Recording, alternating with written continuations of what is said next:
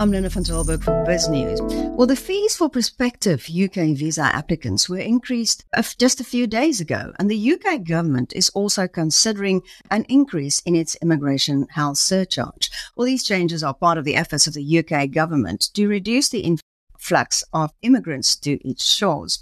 So what do these developments signify for South Africans aspiring to apply for a UK visa or a work permit? Well, to shed light on that, I've got JP Breytenbach from Breytenbach's Immigration Consultants with me. JP, great to have you. It's a pleasure to be here, Linda. Thank you for your time. So, can you provide an sort of an overview of these recent changes in UK visa requirements? Absolutely. It's something that caught a lot of us off guard a little bit. The UK actually upped their fees yesterday. So today, in fact, is when the new fees for the processing of the visas come into force. So it was quite a rush to get everything in by the end of play yesterday. So to avoid for many of our clients, it's increased. It's quite a substantial increase, a lot more than we've ever seen in one go. The government also, in addition to upping the fees for the processing, which they justify by saying they haven't done so for a number of years, inflation, they want to cover the costs for processing of the visas. They've also notified everybody that they're going to increase the IHS, or the immigration health surcharge, quite substantially. Now, the difference is, when they want to increase the immigration health surcharge, that actually has to go through Parliament. They can't just decide one day, this is what we want to do. There's been a lot of pushback against this from various industry groups, because it's almost becoming prohibitively expensive to immigrate to the UK. The immigration health surcharge is a particularly vexing issue for many of our clients, because you pay for it in advance for 5 years, for example. If the new fees come in, as they've suggested they will, they haven't given exact numbers, but they've sort of indicated percentages, then it might very well cost for one individual on an ancestral visa, for example, which is valid for 5 years, over £5,000 that they'll have to fork out simply for the IHS fees, never mind all the other fees. In addition to that, once they start working in the UK, they don't get a rebate. Once they start paying national insurance contributions, which of course again goes to a large part of that goes to the NHS, and they do not have the choice to elect to, instead of paying the government, rather getting private medical care or cover, which I think would have been a sensible option. But be it as it may, we'll have to wait and see what happens. We are estimating that January will probably be the month when clarity will hopefully be given. Can you just give us a bit more clarity on those fees? Say a family of 4, mom, dad, 2 kids, or 2 partners, kids, and want to come to the UK. What would it cost them? Rough estimate, given that I haven't done maths in standard 8, you're probably looking at simply on IHS fees at about £3,500 for the children, and then for the parents over 5. So what's that? Just under 20, so 18,000 pounds. That's just for the IHS fees. On the example of an ancestral visa, then of course you have the application fees, which is £600 odd, the TB test fees, and so on and so forth. So it does add up. Yeah, all that really adds up. And I see there's also the Migration Advisory Committee has recommended abolishing what they call the shortage occupation list. How would that affect? I don't know if it's going to happen, but how would that affect South Africans wanting to apply? It won't affect anybody. Maybe just to take a step back and explain what it is. Mm-hmm. Prior to Brexit, so you always have a pre-Brexit and a post-Brexit worldview as far as immigration is concerned. Post-Brexit, many things changed. The Migration Advisory Committee, their job is to effectively evaluate the labour market and then suggest positions that there's a shortage of. Now, in the past, prior to Brexit, if your position was on the shortage occupation list, you didn't have to advertise the position as an employer. It used to be called the resident labour market test, and justify why you want to employ that specific individual, which was tricky.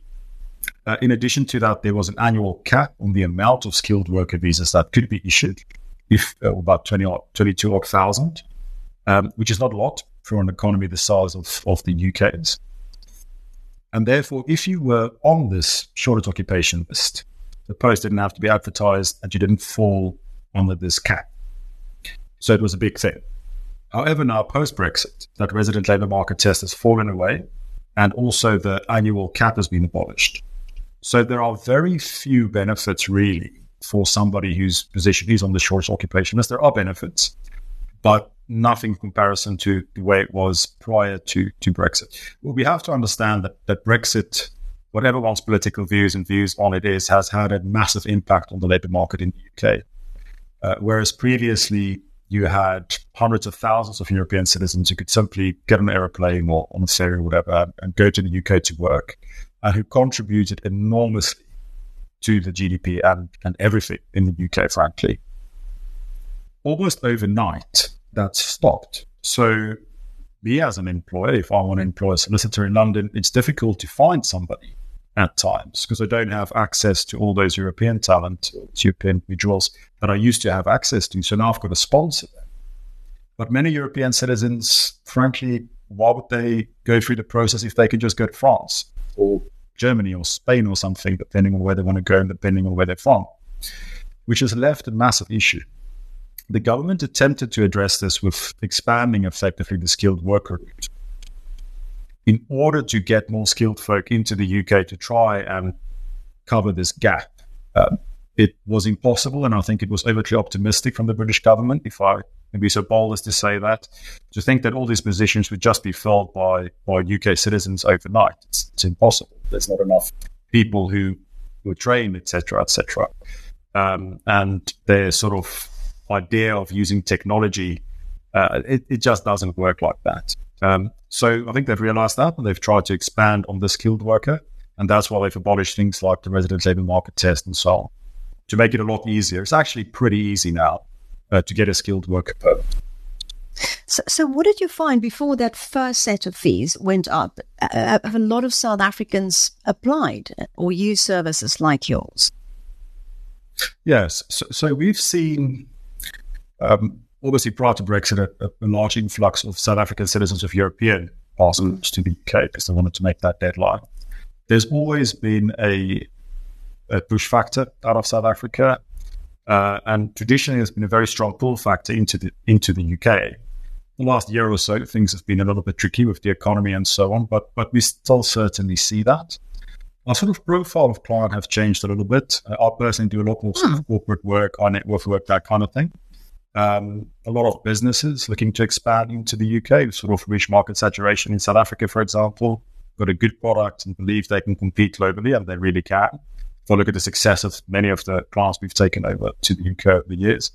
But I think we'll always have a need as South Africans to go to the UK, given all the cultural ties, the historic ties and so forth. So in light of all these changes, how would you tell clients to navigate if they still want a UK visa or work permit, even if they want to go temporary and work there, or if they actually want to immigrate? I would advise them to do so carefully and to make sure they plan things properly.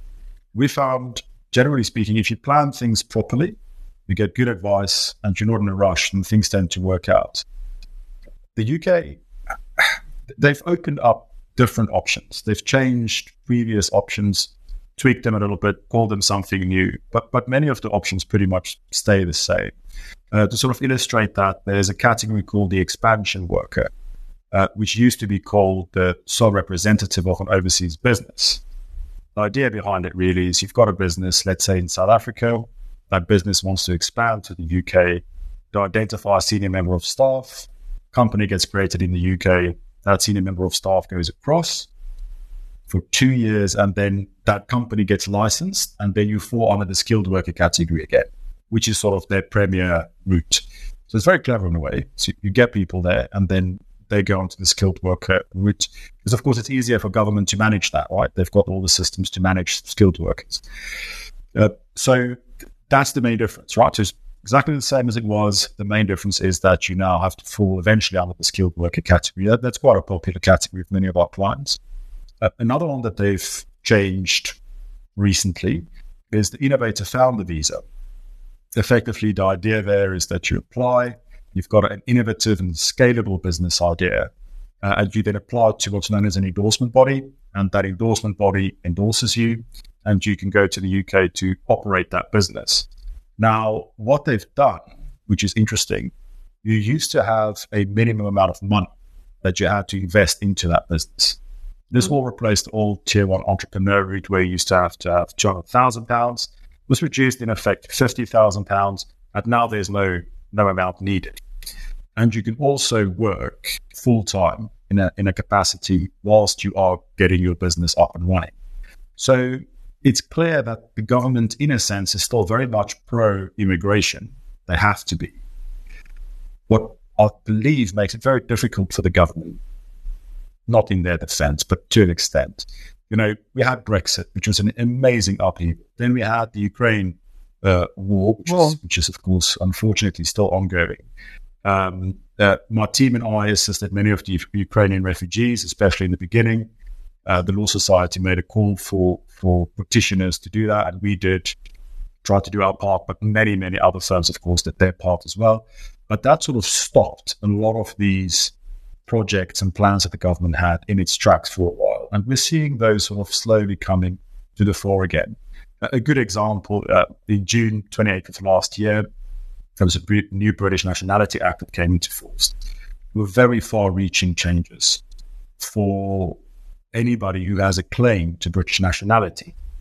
That law should have come in much earlier, but because of everything that happened, it only came in quite a bit later. And the processing times there, easily looking at a year, whereas a normal processing time, you're looking at, say, 3 months or so. But it is slowly getting better. The government, they really are trying their best. And I think they are slowly getting ahead of their own sort of backlog that was created. And what do you think the message is of the British government to people who want to immigrate? Because first of all, people are worried about the people just coming over with boats from over the channel from France. And the influx have been huge, and the coming election is all about immigration. But do you think the message is, yes, we're trying to curb that, but, skilled people, we still want you? Skilled people, absolutely still wanted. That'll never change. Given the demographics of the United Kingdom, you've got an aging populace, lower birth rates, good old inverted pyramid that most of the Western countries had. Without migrants to sort of fill that tax base in the labor market, you're not going to have enough taxes and revenues to look after the older folks when they get to that stage. And of course, the UK have got with the NHS, all those state pension and so on and so forth, that many people rely very heavily on. So I don't think that'll ever change. There is a big difference between refugees and asylum seekers, of course, and then economic migrants, if you will, who are sponsored on a skilled worker and so on and so forth. It seems to me the bigger issue, and what is troubling to the UK populace and the politicians, are all the refugees and asylum seekers. And it's a very difficult nut to crack, because a lot of those people are, they really are in a bad spot. But of course, there are people taking a chance as well. It's incredibly difficult, and I've got a lot of sympathy for the government, how they're going to sort that out. But they can't really go without migration. There just isn't enough British citizens, in my mind, to fill every position that needs filled. So, JP, what about people who are not thinking of the UK, of the EU? Are there any changes there coming that they need to know about? So all the massive changes, of course, happened just prior to Brexit. And one had to sort of jump quite quickly as an EU citizen to sort out your status. It's almost as if the British government are now looking to ease those individuals who are on what's known as pre-settled status, trying to ease them onto their way to settled status. They announced not too long ago that if you are a EU citizen living and working in the UK on pre-settled status, in other words, you were there before Brexit, that you registered with the British government for pre-settled status, that your stay will automatically be extended by 2 years without you having to do anything. So there's a lot less admin there. And then also they announced that they are very seriously looking at those individuals then obtaining what's known as settled status, which is the penultimate step. After settled status, you get British citizenship, for them to automatically be given settled status. Because, of course, the government's got all your records. And when one looks at the requirements to get settled status as an EU citizen, it's not that onerous. So the government can sort of almost automatically tell you yes or no. How that's going to work out, I don't know. But that's the plan. So is there anything else South Africans should know if they're thinking of going to the UK? Or there's a couple of things. The first thing I would say is if they have any British lineage, grandparents, great-grandparents born in the United Kingdom, they can definitely consider looking at the new legislation that was passed. A lot of it's got to do with anti-discrimination legislation. To very briefly illustrate, it used to be the case if you were born before 1983 to a British-born mother and she was born abroad, she couldn't pass on her citizenship to you, the father could. Then that sort of changed retrospectively. But then it was only if your mother was born in the UK, not if she was born abroad to a British-born father, because she would have been British by descent, but if she was male, she could have done it. It's a case called the case of Romain, which is a very famous case in our of the world, which changed that. And now this new act that came in 2022 sort of tried to expand that further. You know, if you've got a British-born grandmother, you couldn't pass it on to her daughter, but her husband could have passed it on. Then the daughter couldn't pass it on to you, but now you can get it, right? So there's a lot of changes like that that has occurred. So I think that's very much worth looking into. And then planning for your children, you know, for them to go study in the UK. On completion, they can do what's known as a graduate visa, get a skilled worker. There definitely is a large amount of options, actually. But planning. That's the key thing. You know, if this is something somebody wants to evaluate, you know, speak to us, somebody like us, let's make a plan that's feasible, you know, and then work that plan. And then generally speaking, things tend to work out. Is it possible to do it on your own, or do you think you need a service like yours?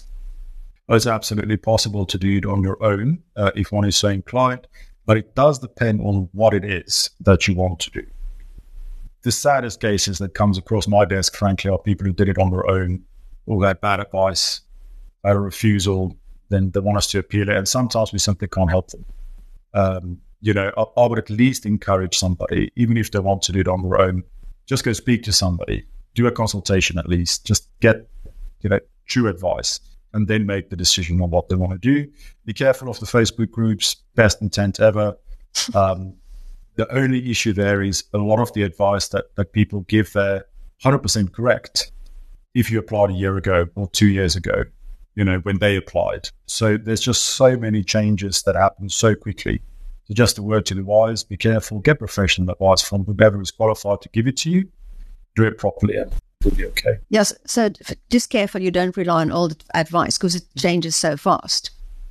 This is the thing, and it not only changes so fast in terms of legislative change, but also the methodology of applying. You know, the silliest thing is forms change, the way you apply change, and you really have to be, you know, they keep us on their toes, shall we say, to make sure that none of the small things are missed.